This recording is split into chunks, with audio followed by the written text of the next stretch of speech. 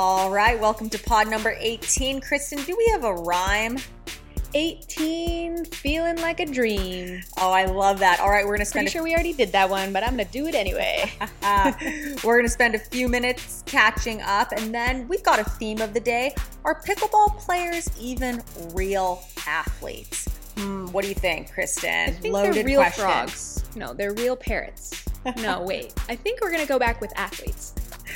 We're going to review the PPA Takea. So much to unpack and unload from this tournament, including my partner, Sarah Ansbury, taking down Colin Johns with a shot to his face. We're going to talk about what it means to be a pro athlete, some real struggles, trials, and tribulations mentally that I'm kind of going through in real time.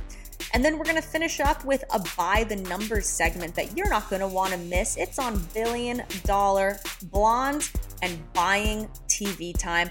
And to wrap things up, we're going to talk about... A lot of bees.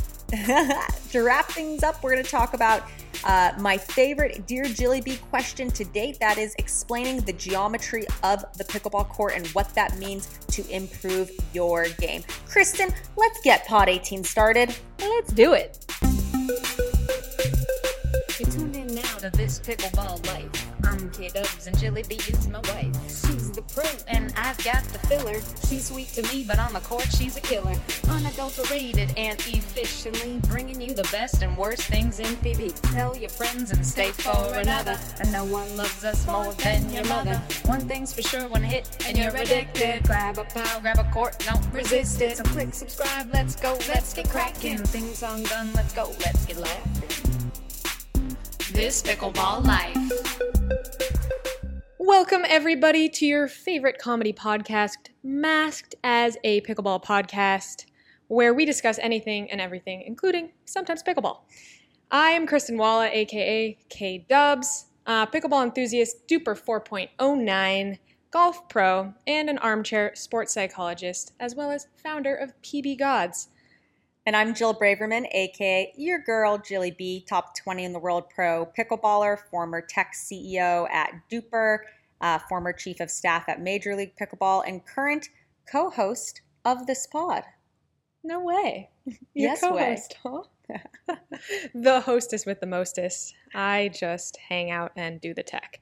And we're gonna try our best to keep this pod at a little bit more of a clip, since we did give you a bonus 30 minutes last week with our 90-minute pod that I considered cutting out some elements of, but I decided, you know what? What's the point of me cutting stuff out if they can just skip through a chapter? So give us a comment. Let us know if last week was more pod than you wanted or it's never enough, because we love user feedback and we want to give you the exact pod you want to listen to. So moving right along, we did go to physical therapy pseudo together, back-to-back days. I had my first physical therapy post-op appointment, and thanks to our good friend Maddie for recommending a great physical therapist named Vince. Vince is our new VIP in the family, and he gave me a lot of compliments and said I was ahead of schedule with the limited amount of progress I have made, which is to say, look at me, I'm sitting in a chair. I don't even have my foot up right now. But I told Vince to be very careful with compliments because I have a track record of getting extra lazy when people tell me I'm doing extra well. That's correct. So very important to know thyself. But yeah, they gave me this intake form and it was like, how are you doing with the following activities? Standing for 1 hour, fail. Carrying things, fail.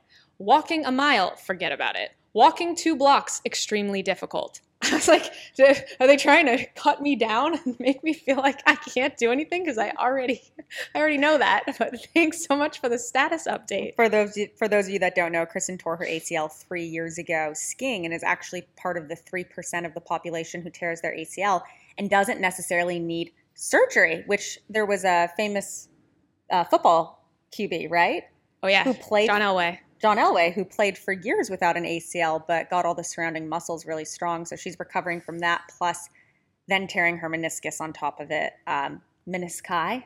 Yes, playing very pickleball. Good Latin. So her recovery is a little bit increased due to the meniscus issue. But yeah, you're doing great. You took a shower yesterday, which absolutely exhausted you. Like, oh my God, put you flat on your back from the excursion and the physical activity. That's really the reversal ratio, where it's like when a shower doesn't revive you, but it takes it out of you.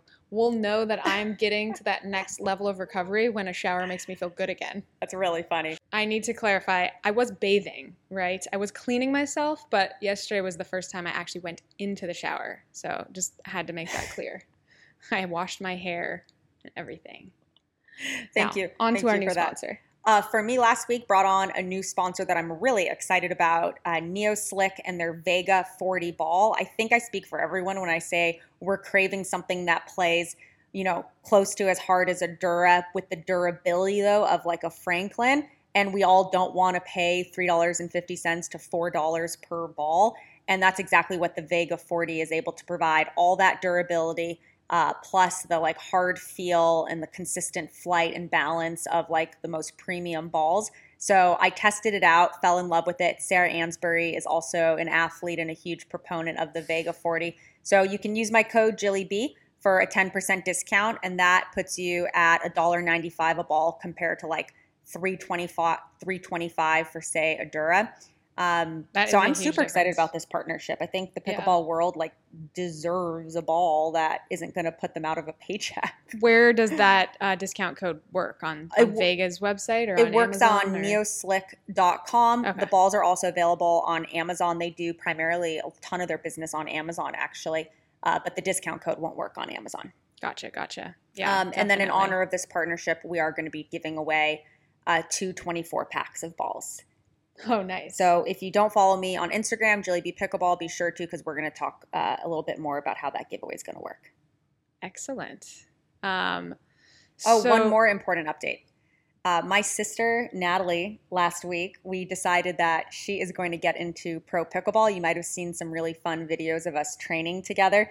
Yes, for those of you who may not know, Natalie played D1 tennis ahead of Jill at Pepperdine. In fact, she was, as the joke goes, their oldest sister played professional tennis. Natalie was number 1 on the team at Pepperdine, and they both were like, don't even try. Like, just enjoy yourself. Jill was on the team after Natalie at Pepperdine, but I think you still. Yeah, I was kind of the runt of the litter. I didn't play number 1 until like my junior year, and there was like Natalie was already an NCAA All-American by her junior year. Your junior year, aka age-wise, what should have been your freshman year? My freshman year. She went to college at 16. But on to Natalie as a pickleball player. So Natalie and I have just been training like when I'm in town, and she's getting really into it. And it's kind of crazy because her forehand roll dink is filthy and my backhand roll dink is filthy. And it's like we just really complement each other. And I will say there's this insane thing that happens on the court that I see with siblings, and I definitely see it with Natalie. Telekinesis. Yeah. ESPN. We can like telepath with each other. We don't ever have to talk. We don't say like mine, yours, go, stay back. I swear we just read each other's minds. And it was exactly like that when we played doubles tennis together, which we didn't get to do a ton because of our age discrepancy. So yeah, Natalie is 5.5 years older than me. She has 3 kids. She's done having kids. Her husband's getting snipped in a couple weeks. Sorry, Aiden. And she's like ready to play. And I think I've convinced her to play at least 5-6 tournaments with me next year. And the funniest part about all of this is she was so inspired to be my partner when she watched Colin and Ben Johns play. And Colin had his injury and Ben took up, 80% of the court. Natalie looked at me and went, this is it. That's the type of partner you need. You play your best when you're literally flying across the court. You just need someone to go into a corner with no ego and defend the ball. And that's me. I'm going to do this for you. And we were laughing so hard. So yeah, that's my big news from last week. Yes. Sarah Ansbury, watch out. 2024, here we go. I've been saying for years I want Jill to, or months I should say, I want Jill to go back to singles, but she's finally figured out how to play singles on the doubles court. Just get my sister. So I'm looking forward to seeing that. It's going to be there's so fun. A test battle this week, right? Yeah. Yeah. Oh, yeah. So on Monday, we're playing Rachel Retker and Jeannie Irakina. Tuesday, we're playing Christine Trifinovich, formerly McGrath, and Jeannie Irakina. And that'll be like a really good test. I think the expected value for those outcomes would be like we lose like 4 and 5. So I told Natalie anything we do better than that is going to show that we could be a good team.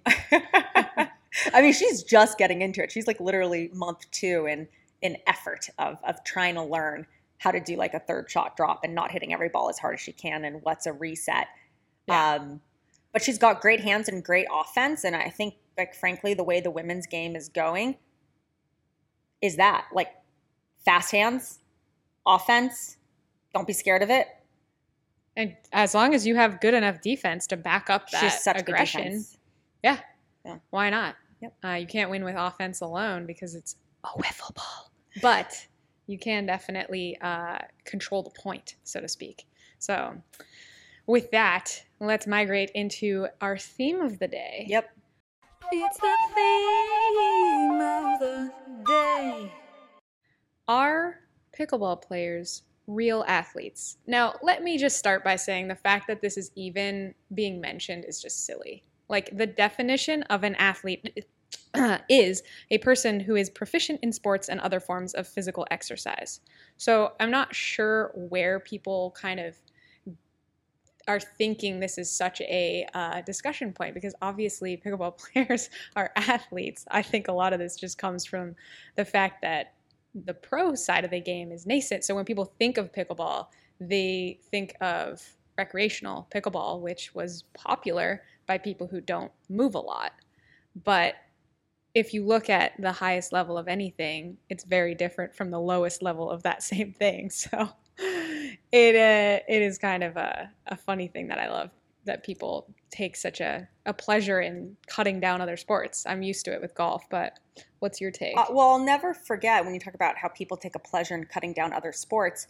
6 months or so ago, when I was getting back into it professionally, someone said to me, an older gentleman, he goes, "Oh, pickleball, God, that's like watching grass grow."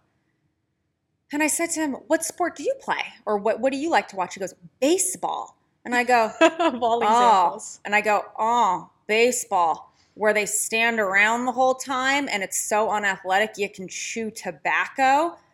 And he like got my point, actually, that when you can look at anything through an ignorant lens, and you can do that with any sport. You can literally sit here and mock any sport, but I have yet cricket, to they meet... are literally having tea parties in the middle of a cricket game. Maybe I should be playing cricket. I have yet to meet one of these haters on, oh, is pickleball a real sport, or you're so unathletic, fake athletes, who has played pickleball themselves. Like, I have literally, like, that is my number one response to someone online, these keyboard warriors who go, "Pickleball, not a real sport. You don't have to be an athlete." I respond and go, "Have you ever played?" And invariably the answer is no. And it makes me wonder too about pickleball's rate of like re-pickup. So in tennis, when I worked at Universal Tennis, we knew that 70% of first-time tennis players never picked up the sport again, never picked up the racket again. Let's really think about that for 1 second. I think it's 70% of first-time pickleballers get addicted to pickleball. Yeah, the retention rate has got to be at least tenfold whatever tennis is. It's got to be at least 70, and 20-fold right? whatever golf is.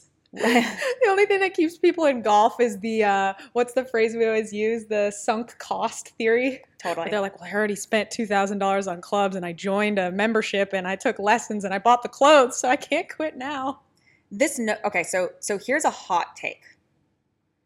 This notion that, oh, well, when the best tennis players come into pickleball, all the existing players are in trouble. Watch out. And this notion that's right there with it, that pickleball players aren't real athletes. Well, I'm going to sit here and say that I think pickleball players are more athletic than tennis players. I was doing an analysis of the top 15 male and female pro pickleball players, and it is astounding, literally astounding at how multidisciplinary these athletes are. You've got people who played D1 tennis and basketball. You've got former professional hockey players. Totally. You've got ping pong players. I think about myself, golf, skiing, Racquetball. ping pong, tennis. Right. Well, squash, yeah. Squash. But yeah, in general, I meet people who come from badminton, who come from racquetball, who come from squash, who come from, It's baseball. amazing. And to be this multidisciplinary in a way that, frankly, you aren't in tennis. Because all you're doing is tennis, tennis, tennis, tennis. And let me ask you guys this. The players who have come in, who are top tennis players, former top tennis players, how are they doing? Other than Jack Sock. How did Noah Rubin do? How's Sam Querrey doing? Didn't get drafted. Well, Travis Redmeyer, great player. Nothing but good things to say about Travis. But he gave himself a leg up by owning part of a team. And that gave him a really good venue to show his skills. And no knock on any of them. It is, I think, the Sam Querrey thing, he doesn't get to take advantage of his height as much because he can't serve overhead in pickleball. Whereas that must have been a huge thing for him. All I'm saying is there is something about pickleball where the more athletic you are, the more multidisciplinary you are, the better the player. Colin Jones had 2 forehands in tennis. Can anyone conceptualize how ambidextrous you have to be able to do that? That's incredible. Yeah. I saw him hit a lefty forehand last week. AJ Kohler, hockey, Riley Newman, basketball. And it's not just the guys. Etta Wright, 3-4 different sports growing up. She played badminton. I'm sure she played ping pong. She, I think, grew up kind of internationally in the military. These players all over are the place. Athletes, in a way, frankly, that I don't see from pro tennis players. And that might be because that sport dictates, hey, it's all or nothing. Totally. I think that pickleball is an exhibition of skills drawn from so many different disciplines. It's like a decathlon, which I just discovered is not decathlon. It's just decathlon. Anyone else not realize that? I learned in today. What is that thing that people say? I was today years old. I was today years old when I realized it's not decathlon. It's decathlon. But I take that short game from golf and the mentality of golf. I think, the angles of maybe a pool player.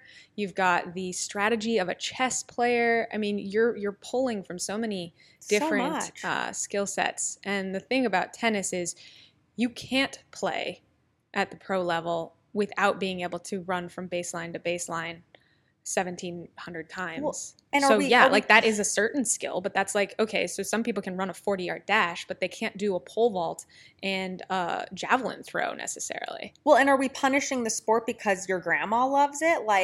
Okay, let's punish golf then. And are we punishing the sport because you can start it in the morning and be good at it by the afternoon? Let's punish skiing then. And what do we say about F1 and NASCAR drivers? Oh, they're unathletic because they're sitting down all day. So I hope if you're listening to this podcast, you're picking up little snippets that you can use to snipe down the next ignorant comment you hear about pickleball. I will say my dad, the ski instructor, gets people all the time who he thinks oh, this person looks like a great athlete. They're going to pick this up, no problem. And they don't. And vice versa obviously happens too. So, I just think, don't judge. People be hating. Drop in the comments if you have even a better response that you like to use. Because if you're listening to this podcast, I know you've heard the haters. You might be a hater yourself. I am always surprised by how many comments I get in the pod from non-pickleball players who are listening to the pod who then hate I on should try pickleball. This. Yeah, what is this? And I think another funny example too, and then we can move on, but the whole horseback riding, polo, don't get me started on pato. But then you Throw back to one of our first episodes. Then you get into motocross. Okay, well you're on a dirt bike, so that's a little bit more athletic than say Formula 1 or NASCAR. But you watch those Formula 1 guys, they're in the gym, they're so fit. Why do they have to be fit? Well, they're dealing with G-force, and then they're also heating up in a tiny car and hitting corners for hours on end. So I just think it's just people trying to narrow the field of athleticism and sport into something that looks like, I don't know, their idea of cool. Like football, don't get me started on all of the stoppage time and the whistle blowing. It's like the old joke of telling your wife there's 4 minutes left in the game and she thinks in 4 minutes you'll be eating dinner. 4 minutes in football lasts like an hour.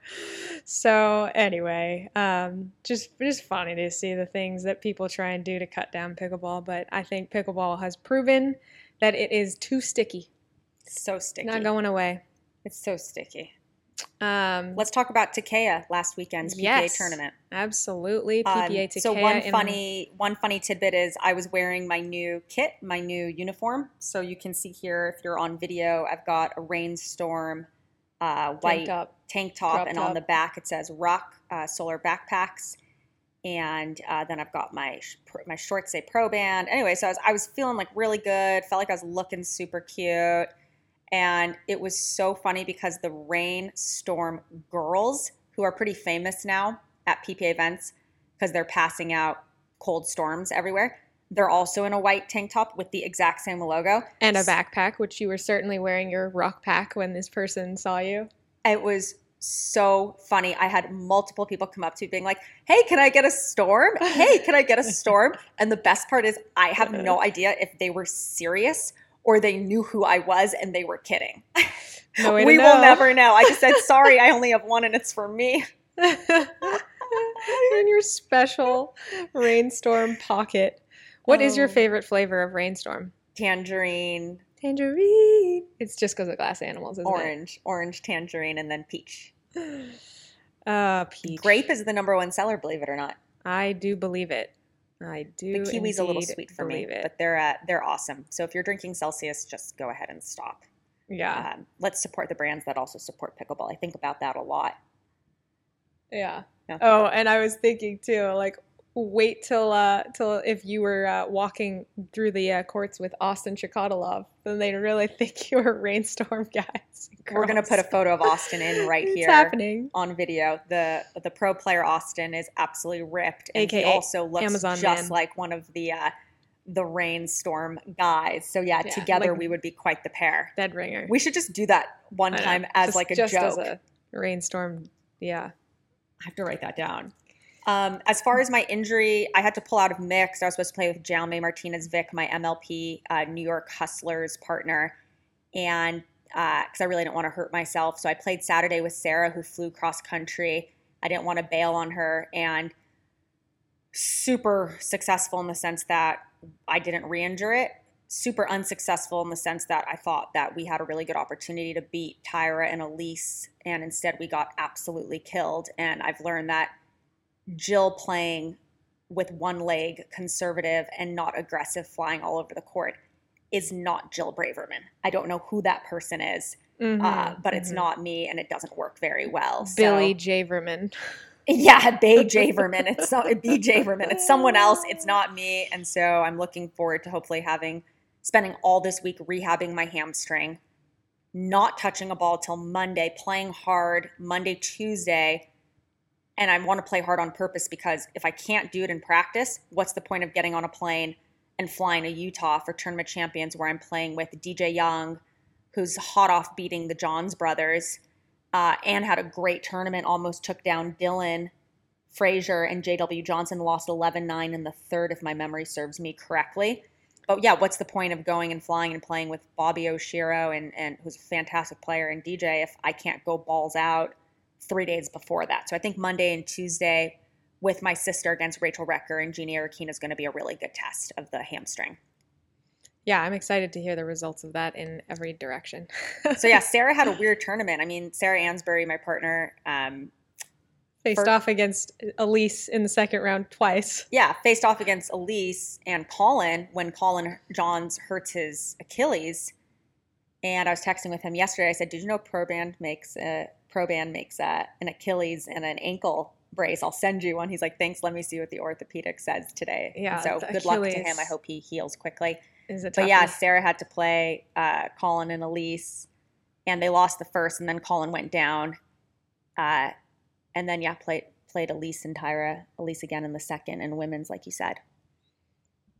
Yeah, it's been a lot of people kind of giving Eric some flack for hitting Colin in the face, but most certainly that was accidental. He was like practically facing backwards when he hit like a backhand overhead, and well, Colin's I think face just Elise was happened to really. get in the wrong I think we place. should play that clip here, and I think Elise Jones was really annoyed because had that ball not hit Ricocheted off Colin's Colin head in his head on She his was right face, there, yeah. she would have gotten it. She She would have was been totally there. They would have won the point. Yeah. I mean, Colin's face got in the way of them winning that point. Yeah. I'm just saying. Just think about it, guys. Yeah, it's a catch-22. If his eyes were open, he might have gone blind, but since they were closed, he wasn't able to dodge the bullet.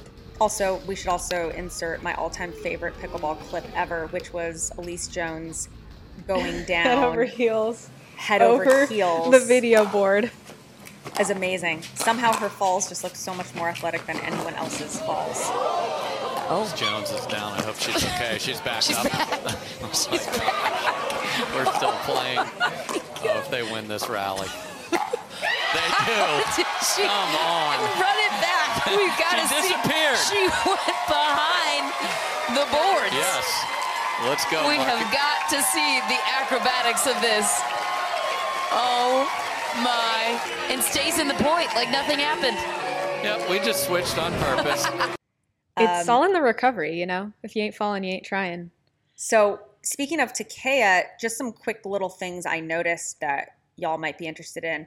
I was watching Riley Newman and AJ Kohler play up close. I had like literally this crazy front row glass viewing, like they were almost animals at SeaWorld, because I was inside at Los Cab in the player lounge, and there's this like glass it's, like, right portal, behind the and you can baseline? you can like watch a match. So I was watching their match, and I felt like I was watching like high definition television, because you've got the glass screen and then they're right there. Like you could reach out and touch them.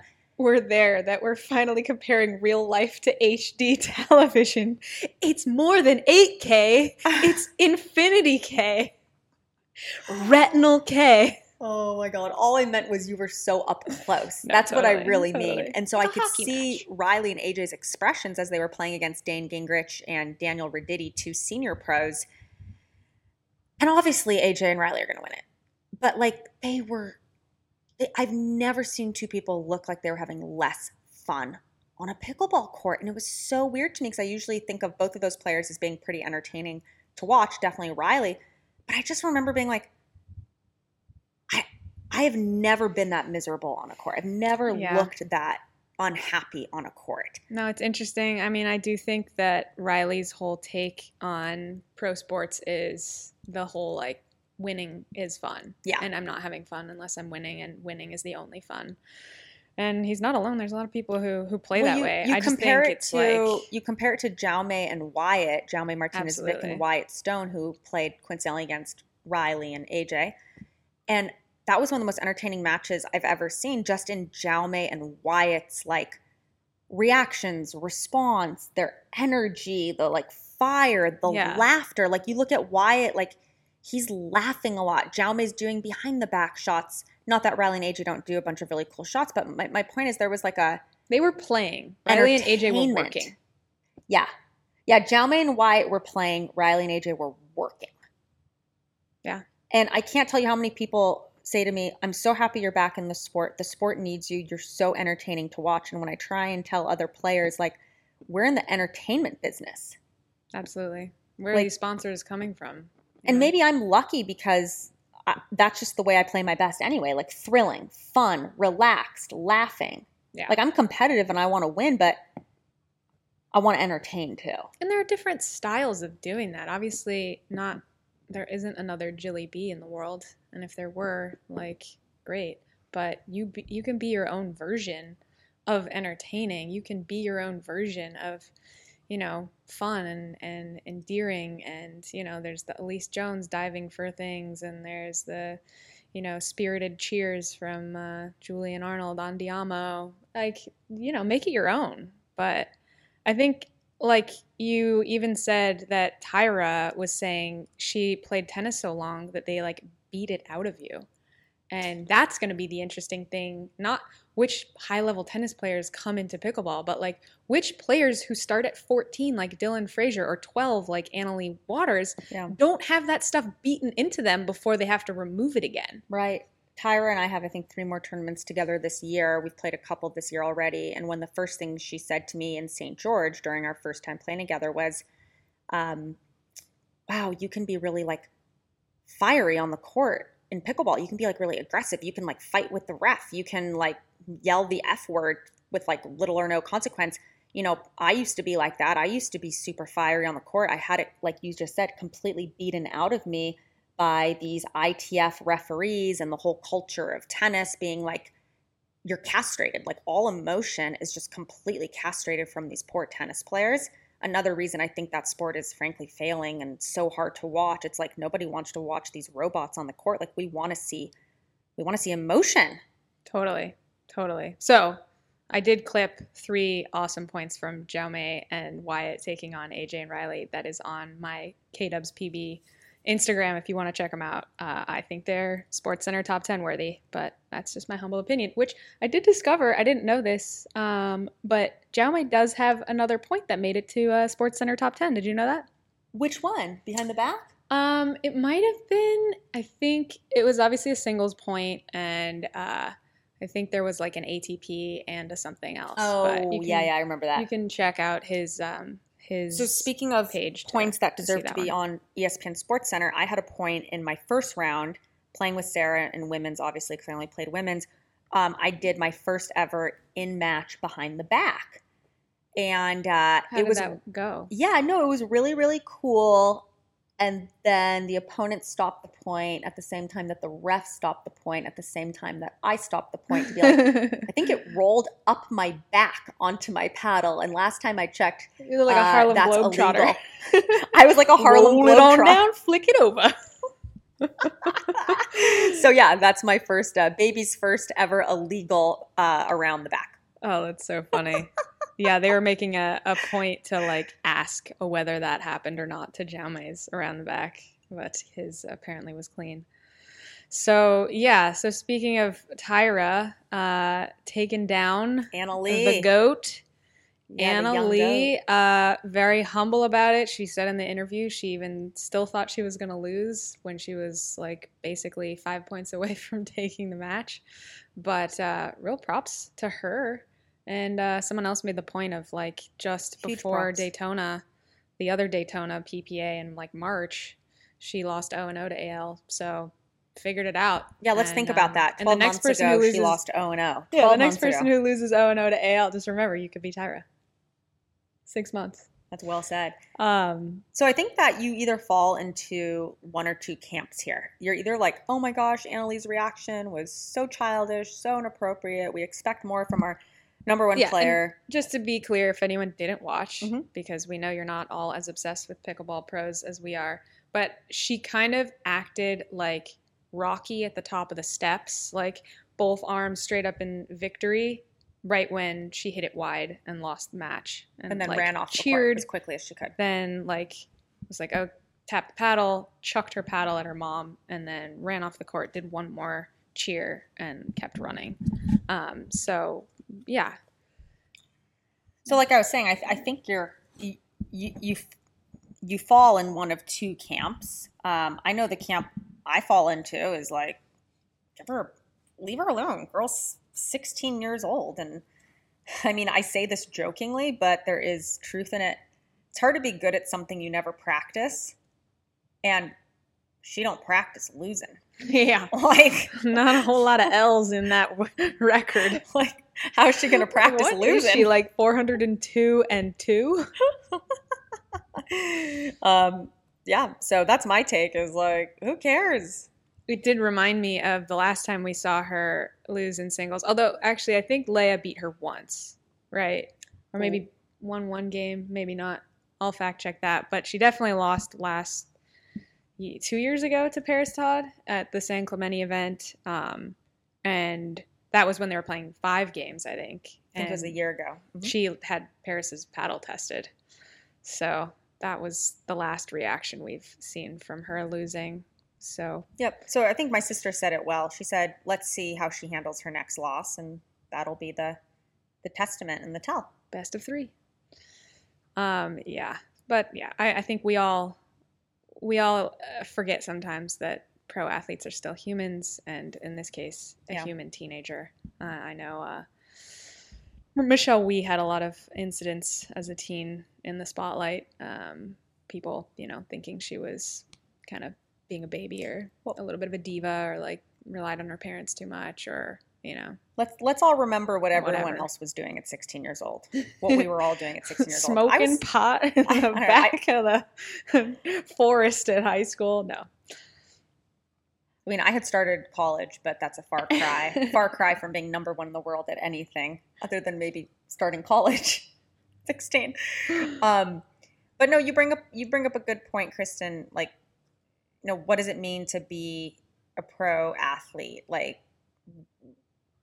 you signed up for it, but also you just happen to be that good at that age. Like, is it your choice? Is your fault? And like, there are people who are very talented in things. I can't think of a good example right now, but I know where they stay amateur longer than you'd expect. And I'm sure a lot of that is the parents kind of worrying about being so much in the spotlight and yada, yada, yada. Is there a sport that's dominated by teens? Is that ping pong? What's a sport that's dominated by teens? Because I think that is going to be pickleball. Well, there's one for the Oracle book, but I think it's pretty equal in golf and tennis and pickleball right now, where there's like a couple of teen phenoms and then a lot of young 20s. But you can't think of one sport where it's like you're old gymnastics. At 19. Figure skating, right? Gymnastics. Yes. You're right. Gymnastics is the Yeah, puberty's a killer. I think that's a big part of it. Like, you can't have big boobs and a big butt and like be developed. That's why they want like 11 and 12 for pickleball. I was like, well, I should be number 1 in the world then. That is not true. You're right. I have a big butt. You have a bodacious butt. Although you still need to do more glute squeezers. Oh my gosh. That was the common theme in our PT this week. We both need to squeeze the glutes. But Annalie's loss and even my own struggles like really illuminates, at least for me, like, what does it mean to be a pro athlete? At least in pickleball, you're only as good as your last win or your last loss. Like, you're only as good as your last tournament. And that's forgotten about so quickly because guess what? There's 32 events on the calendar. And the very next week or week and a half later, you've got a new event. And there's so many new players entering the game at the same time. It's easy to start comparing yourself to. In fact, it's almost impossible not to. And I think for me, what I've realized after Takea, that the hardest part about being a pro is comparison. It's like demons. They're haunting my head. Like, but it's impossible not to, because it's like that is what competition is. It's like, and that's how do you stack up? It's weird because I've been an athlete my whole life and so have you, but it's never been my job. I mean, I went and played scholarship tennis, but it's my job now, and I'm not used to comparing myself to anyone. And they say comparison's the root of all unhappiness, and I'm feeling that more this past month than I've ever felt in my life. Like when I was running the commercial department at UTR and I was running Duper as CEO, you compare yourself primarily to like your previous numbers. So like for our sales team, we did X in Q1. We have a KPI to be up 20% in Q2. Q3, we want to hit this number. So you've got these previous benchmarks that are really against yourself. You're not constantly looking out the window at what your neighbor, your competitor is doing. And it's not like that at all in pro pickleball. And every time I sit here and think about like my own demons, like, am I going to finally medal in a PPA? Like, you can't think of yourself as this top 15, 10 player, 5 player. Like I know I am,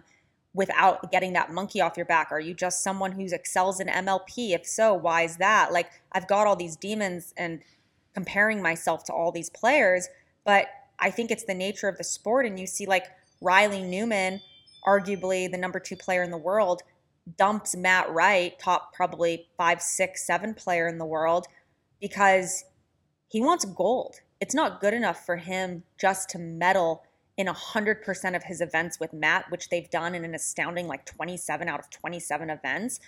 That's not good enough for him. Like, He's the number 2 player in the world. He's got his own demons. He's fighting for his own better. So I think it's just the nature of being a pro. It is. It's tough, and it's kind of like the irony of anything. Like, I always come back to Esther Perel's quote. It's like a quote about how you have to be everything to everyone, and all of them are opposites. In sport, you have to be the best, but also be humble. You have to be highly competitive, but also like be able to congratulate your opponent. You have to be a team player, but also stand out. And you have to compare yourself to others so that you can strategically improve certain statistics, but also like be trusting inside of yourself to not need any comparison. And you're bound to get kind of lost somewhere in the mix. And I think I life just always come back to the things you can control. Yep. And life sets you up for this mentality of like a ladder-like progression. K1, preschool, first grade, second grade, third grade, elementary, high school, college, master's, job, date, engaged, marriage, buy the house. Every first step kid. along the way It's like, is just the thing before what you're trying to aim for. Exactly. Next. What's next? What's next? What's next? Never be complacent. Never be happy. Never be stagnant. And at what point do you not also have to sniff the roses and appreciate where you are journey. at this moment? And I think I've always been more of put the work in, enjoy the journey. And it's funny how results are a byproduct of the effort and the work. So don't focus on the result. The result will come. Like, it just is a natural byproduct of all the correct steps that you're taking and what you're doing. But I would be lying to you if I told you I'm not super anxious to have a great result. Like, I've had so many top 8 finishes, finished 6th at PPA San Clemente with Sarah, like beat really good teams there, beat Anna Bright and Megan Fudge, beat Tyra and Leia. Like, well, I've obviously won MVP at MLP, but like didn't get drafted to Premier. Like, is it ever enough? Like, what has like happened in my head that is making me like, it's not enough. Doubt. Like, I want more. Like, Right. when's my medal? Questioning. Like, that's so unhealthy. But is that just how every single professional athlete feels? Well, as a golf pro, and as I always say, an armchair sports psychology expert, I just think it's so hard sometimes to recognize that some thoughts pop into our heads. We Right. can't control them. It's like, whoosh, don't go in that lake. Wow, I wish I didn't think about that, but there's a lake and I see it. So of course, my brain has to register that it's there in order to decide, instead of thinking, don't go in that lake, I should probably focus on hitting a buttery cut at the edge of that bunker, or out to that tree, or middle of fairway, middle of fairway, middle of fairway, or whatever that is that replaces the thought that whooshed into your head. And so I think, you being in the position that you are right now in pickleball, you're gonna see a lot of lakes and a lot of trees and a lot of bunkers, and you have to continue to triple down on the thoughts that actually are productive, Right. that are helpful, that just keep you back in the fairway, and forgiving yourself when you do go in the hazard, and remembering Right. that some risks are worth taking. And if you try and hit it over the lake 10 times and you make it over the lake 7 out of 10 times, that's a good decision. And if you try and hit it over the lake and you go in the lake 9 out of 10 times, then we need to reevaluate your course of management. So I think for pickleball, that's remembering that you've only played like 2 events since MLP, and like 8 events total, and so much of match play is just the person in front of you and how are they playing today, and that's out of your control. And what side of the court did you get, and who's your partner, and how injured are they, and there are just these unlimited variables that go on, and you just have to smile and show up to the court every day with the same awesome attitude of support and positivity, and keep doing what you know how to do, which is hit a third, hit a dink, hit a put away, hit a speed up, be ready for the comeback, and everything else is just results. It's just after the equal sign. All you can focus on is the formula. That was awesome. Can we put that on a t-shirt, please? That font size is going to be tiny. Tiny. Oh, man. I think we're going to take a quick break here, right, K-Dubs? Yeah, I did just want to also give a quick shout out to Gabe Joseph, who won gold in men's singles, who people sometimes were like, oh, he came out of nowhere, but he plays all the time. And you made the point of saying that Gabe Joseph's style of play is either going to win a gold medal or lose in the first round. Yes, I do So believe that. give us the 30-second elevator pitch on what that means. Oh, I love watching Gabe Joseph play. I actually won my first ever singles gold medal Alongside, yeah. in San Diego. Ice in the veins. Yep, while he won a gold medal as well. And we were both playing singles, obviously, and he was slapping his forearm, and I said, what does that mean? He goes, ice in the veins. And I was like, I love that. That was awesome. And he's really fun to watch. But yeah, his style of play I have to commend him for because, and this is a good lesson for everyone at home, you know that I'm a big believer in like dance with the girl you brought. Don't try and force something if it's not working. He is like, okay, people do cat and mouse. Doesn't mean I have to. And it doesn't mean he can't, but he just hits his ground stroke so flat, so fast, so hard. If he's just hitting anywhere within his spot, like within, 15% of his spot, he's probably going to win that point. He's probably going to hit like a clean winner or very close to a clean winner. So his game... Or it's 1 inch out of the line. Yeah, his style is just very like, flat, hard, go for the winner. And that style just gets you kind of like an on or an off. Like there are days in singles, and I was talking to Tyra about this, where it's like inexplicable how bad you are and how you like can't hit a ball in the court and you just cannot make a passing shot to save your life. I've had days like that, but then when my passing shots are on, I feel truly unbeatable. And that's, to me, Gabe's style is very like unbeatable when he's on. Tough to make it probably past the first or the second round when he's not. So there you have it. What would you say to a player entering singles pickleball from that mentality? Like, is it best to still kind of try and learn both to be able to, slow it down and curve your shots? I commend him that he's just doing his style. Yeah. And again, what is he here for? Is he here to create a style of play because this is his full income and he needs to medal week in and week out?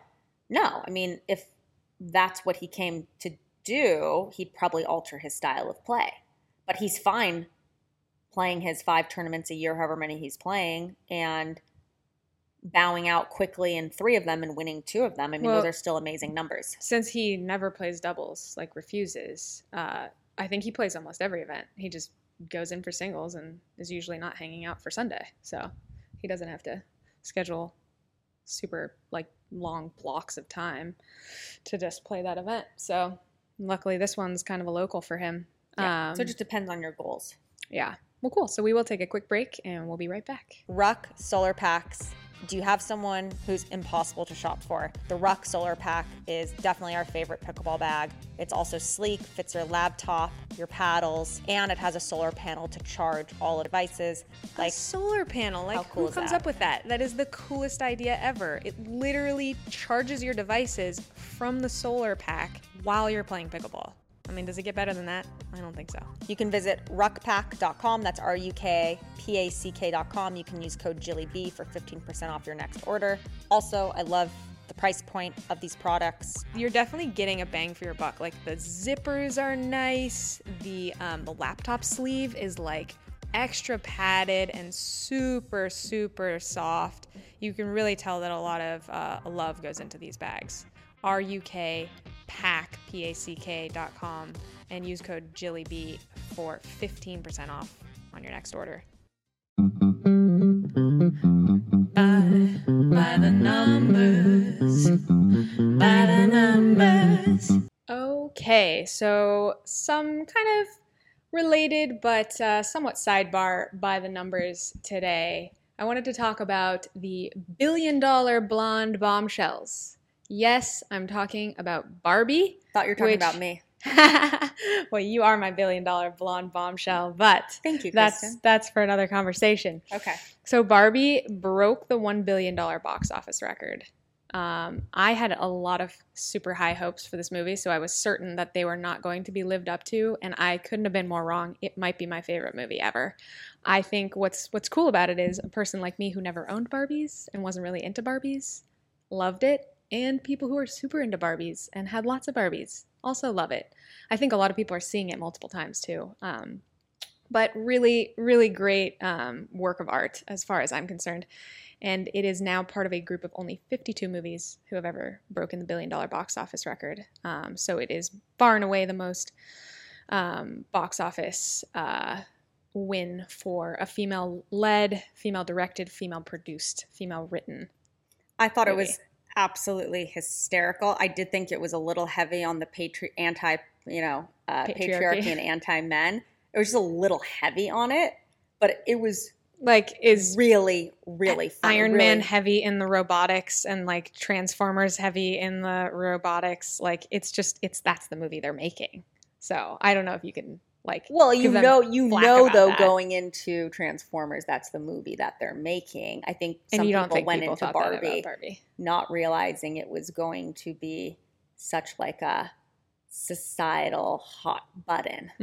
That's all. But it I was think hysterical. anyone who knows Greta Gerwig knew that was what they were going to watch, but maybe I overestimate people who know Greta Gerwig. I literally think people saw the word Barbie and were like, I'm going to go Margot watch it. Robbie, I'm in. Yeah, Margot Robbie and Barbie, I'm in. Props to Margot and the rest of the cast for really doing a good job moving like a doll. Like, that was really impressive to me. And like, you don't think about these things, but like, yeah, Barbie doesn't have articulating knees.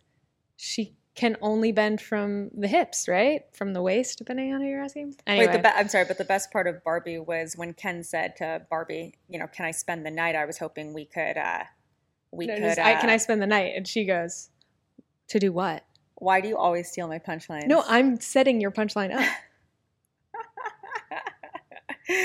And he says, I don't really know, to be honest, because they don't have genitalia. Anyway, yes, it was a very funny movie. Yes. So number 2, the Women's World Cup, setting records for most fans. I think they've averaged in just the group play 25,000 fans per match, 29% increase from the last World Cup in France. And to top it all off, what takes 25,000 fans and says, you know what? How about 54,000 fans per event? And yes, you know who I'm talking about. That is Swiftie. T Swift. 54,000 fans each concert. I guess she did 6 in a row in LA and sold out all of them.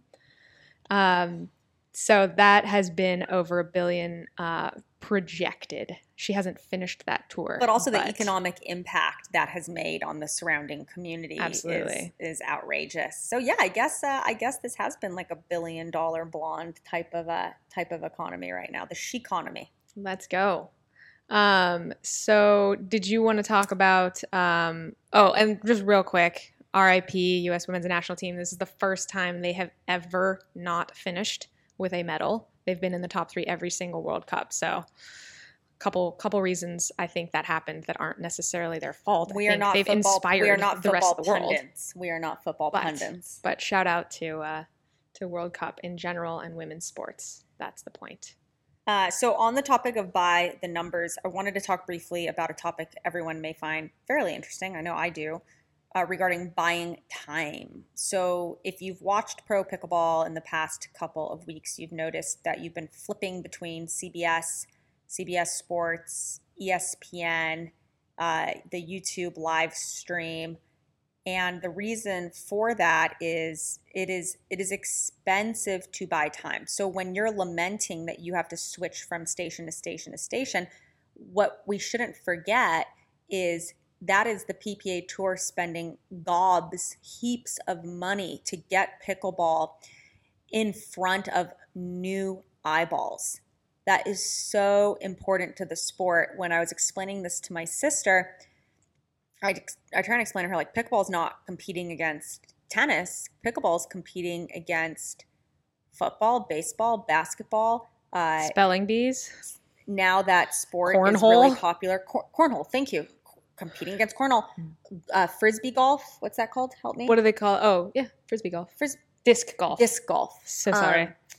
So this is like table tennis and ping pong. So when you see MLP and PPA getting on Amazon Prime, getting on these different channels, like, that's a huge, huge, huge ordeal to capture eyeballs of either recreational players who wouldn't normally watch pickleball or to capture eyeballs of someone who's never watched Recreational pickleball. TV surfers. Right. No, because sports viewers are sports viewers. Yeah. When we went to the US Open tennis last year, I looked around and I was like, oh my God, these people are nuts for tennis. And clearly, there's no way all of them are going home and like ripping forehands. Like these people do not play tennis. Right. But they They were watch. so obsessed with watching tennis. So Right. that is bound to happen in pickleball.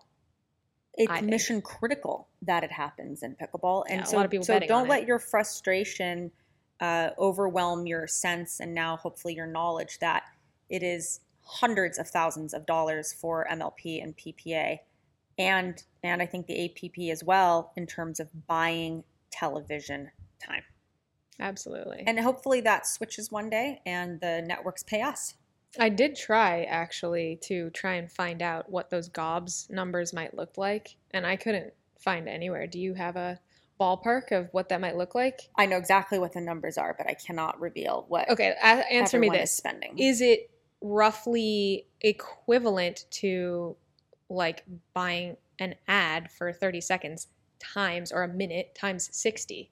Is that the ratio? I think that's a good way to works? look at it. You're buying time. It's Yeah, a great way to it's look just at it. one Yeah. giant advertisement, and then you subsidize that cost by selling your own ads. I don't know. But yeah, definitely not cheap. All right, we are wrapping up the pod. We have two last segments. Dear Jilly B. A listener has written in asking if I could elaborate on the geometry of the court. And if you hear us talk about the geometry of the court, I guess we haven't done a good enough job of explaining just what this means, but it's absolutely mission critical, and I've struggled with how to explain it in a way that everyone could understand, and then last night it hit me. Oh boy. Watch a pro pickleball match. Before every shot is hit, press pause on YouTube and see if you can guess where the ball is about to go and why. So something that the best pickleball players in the world all share in common is an innate anticipation for not where the ball is, but where the ball is going to go. You can practice this at home. You can practice it sitting literally on your couch. You can practice it with nothing but a phone in your hand and an internet connection. So let me ask you this. This is kind of an easy picture for someone who watches any pickleball. Let's imagine we're playing mixed doubles and they're both right-handed and guy on left, girl on right, both teams. So girl and girl are going cross-court, cross-court, cross-court. And every now and then you'll see Anna Lee, for example, or whoever, decide to go up the line at the guy to his backhand. How does she choose that moment? Not just how does she choose that moment, how do you know that's coming? So see if you can read not just the ball, but her paddle face. See if you can read literally the paddle face of your opponent. So I'm really rarely watching the ball in pickleball. I am like a hawk watching the paddle face of my opponents. That will tell me everything I need to know about where the ball is about to go way before they've even struck the ball. Maybe even before my opponent knows where they're going. Really think about that for 1 second. I have an opportunity to find out where my opponent's about to hit the ball before they even hit it, just by looking at the face of their paddle. So this is what I want you guys at home to start to study and see if after 20 minutes of video analysis, you're getting better at guessing. Like you might not feel like you're figuring out the geometry of the court, but start by counting, okay, I tried to guess 10, I got 4 right. But my next 10, I got 5. And the next 10 shots, I got 6. And then in most cases, would you say there's 2 main directions someone's going or 3? Like how predictive would that be? So say you're watching someone, like I said, dinking cross court. Is there 3 locations they should be guessing? Or is it basically like, are they going to go cross court again? You're not just guessing are they gonna directionally. lob, or are they going to go down You're the line? not guessing directionally. You're also guessing, are they going to speed it up or dink it? Right. Okay. Are they going to lob? Right. Are they going to catch this in the air or let it drop? So probably every shot anyone puts a paddle on, there's 4 or 5 permutations of things you could be guessing. And it's probably a sliding scale too. It's like, this is the most likely, this is the surprise, this is the dumb play, and then there's 2 others. But yeah, definitely an interesting thing. I think has been proven over and over that Annalie's greatest skill in pickleball is anticipation. Yep, she's moving well before the opponent has struck the ball. Totally. Kristen, do you want to talk a little bit about our the PPA MLP kind of organization, new rules, updates? Yeah. I had one sort of fact check we talked about, I think on episode 14 from Your Mom's Living Room, where they had updated some of the PPA rules, but then the link broke and they put them somewhere else. And the biggest news from that we didn't mention was no more backdraw. So now we've had 3 events, 2 of which you've played in without the backdraw. Do you think this is a natural, a positive, a negative? Do you think they'll roll it back and bring it back? But it's not a total no backdraw, to be fair. If you lose in the first round, you go into a separate points draw. But basically, for anyone who wins their first round, if you lose, they're out, you're done. Opinion? Well, I think we already talked about this. Yeah, no, we didn't. No, we skipped that. Okay. Well, yeah, no, I think it's good. It's good and bad. I mean, I was like a backdraw warrior. A lot of my best finishes have come from battling through the backdraw and being, mentally strong and really wanting it, where a lot of players are like, oh my God, get me out of here. But I think ultimately it's good in the sense that it's less wear and tear on your body. Yeah, and it's interesting to see like which players often find themselves there versus the players that when they would find themselves there would just withdraw anyway, and how does that look? But it's easier for the tour to organize more courts for the amateurs who are playing concurrent to the pros. So there's just a lot of there are a lot of benefits to it. Totally. Obviously, if you want to play more, it's not a benefit, but I think the benefits outweigh the cons. Yeah, I think it's interesting. I thought you were actually going to bring up the fact that the Pro XR paddle, I received a text message on. I was getting there. I received a text message from our head of player relations at the PPA that was like, I'm going to try and just remember this by memory, but it said, due to, widespread quality control issues that are, pervasive with Pro XR paddles, we're going to be mandatory testing all Pro XR paddles regardless of what round. And if the match commences with your paddle at 40, but it increases to 43 on the grit meter, I assume that was the grit meter. Which I was surprised by because I didn't think grit could ever increase. It can only decrease. That's what I thought. So there was some delineation of number that if it changed. So if it changed throughout the course of your match, your paddle would be deemed illegal. You would forfeit the match. So if you started the match with the meter at 40, 20 minutes later you finish your match, it's at 44. You're playing with an illegal paddle and you forfeit that match. So again, I can't tell you how much I disagree with punishing a player for changes that happen to their paddle within the match. I don't think they should be responsible for that. I had to experience this firsthand with Sarah Ansbury during Paddlegate when Lina Padagamaiti and Lacey Schneeman challenged Sarah's paddle after we beat them. And turned out that hers had barely failed whatever deflection test that Carl Schmidt had put it through with the PPA. So I'm just not a fan of this, your paddle changed in the course of 15 minutes and now you're forfeited. I also don't fully comprehend what it is that's going on with these Pro XR paddles. And like you said, I thought grit could only decrease, not increase in a match. Yeah, it seems to me that there's 3 kinds of grit, and I know you hate talking about things on the pod that we're not absolutely certain of, but I know for a fact that when you look at the microscope of the groove-in, which is raw carbon, it's like a crosshatch pattern, and I know there are some kinds of grit that are basically texture painted on top of the surface, like say gearbox, which is also made of carbon fiber, but it's not a gritty carbon fiber. So they add almost like a glue or some kind of extra product that also eventually will wear off.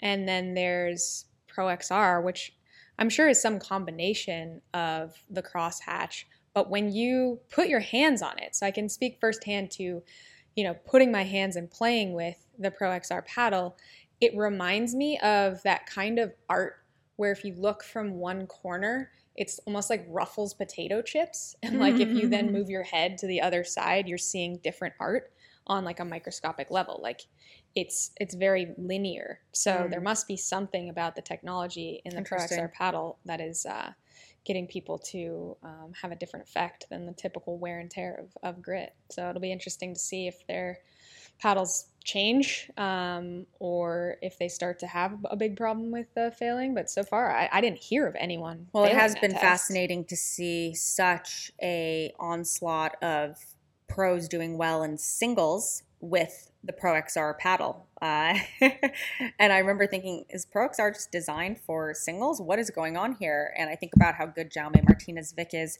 and he plays that 6-0 double black diamond, which is just the grittiest paddle I've ever felt in my life. So yeah, there is something to be said about these ultra gritty paddles as it relates specifically to success in singles. Yeah. The other thing I'm still confused by is they've published that they're going to start playing let serves, and they still seem to be stopping let serves. So I don't know if that's just like I was a also future confused by that. But no one seems to be. So hopefully we'll come back next week with some more answers on the Pro XR No stuff. one seems to be perturbed other than me. So let's just start real quick with a fact check. I was struggling to remember the name of the up-and-coming singles player who was playing with the Pro XR paddle 2 weeks ago. His name is Naveen Beasley. And I just wanted to clear that up because, everyone deserves to have their name pronounced correctly. Thank you, hopefully Kristen. I am. That was very thoughtful of I also you. noticed he's playing with the Kwang Dong in an event as doubles, or maybe he did that this week. And I always think it's interesting to see, like, singles guys stick together. I was going to say 2 singles players, the average rally will be like 4.2 shots. Okay, here's what we're going to do. You hit it as hard as you can, and I'll hit it as hard as I can, and we'll see if we can keep them from getting to the kitchen. Go. Oh, man. So the other thing we wanted to do was give a shout out and a thank you to Dr. Jamie Gold for writing in with her expert physical therapy advice on Jill's hamstring. But yeah, thanks to all of y'all that have written in and Dr. Jamie Gold. I'm rehabbing it and getting a little bit better every single day. And didn't tear it at Takea, thank God. Yes, that is the best news ever. All right. Next week, we have another loaded pod. We're going to let you know how my sister does in her trial professional practice matches against Rachel Retker, Ginny Urquina. AKA, can she cover 1/8 of a court while Jill flies around like a banshee? We'll let you know if I'm good to go for Brigham for the Tournament of Champions. And then we're also going to be talking about our 10 cheat codes that we know now as professional athletes that we wish we would have known 10 years ago. So those are 10 physical and mental cheat codes. Excited for those for sure. And thanks for sticking with us. We will see you next week. See you next week. Oh, well, don't forget, pickleball is joy. Don't ever let anyone tell you differently. That's right. This Pickleball Life is a Tomahawk production, 100% organic, self-made, and homegrown. Music by K-Dubs, editing by K-Dubs and Jilly B. Check out pbgods.com and use code PBLifers for 10% off your next order.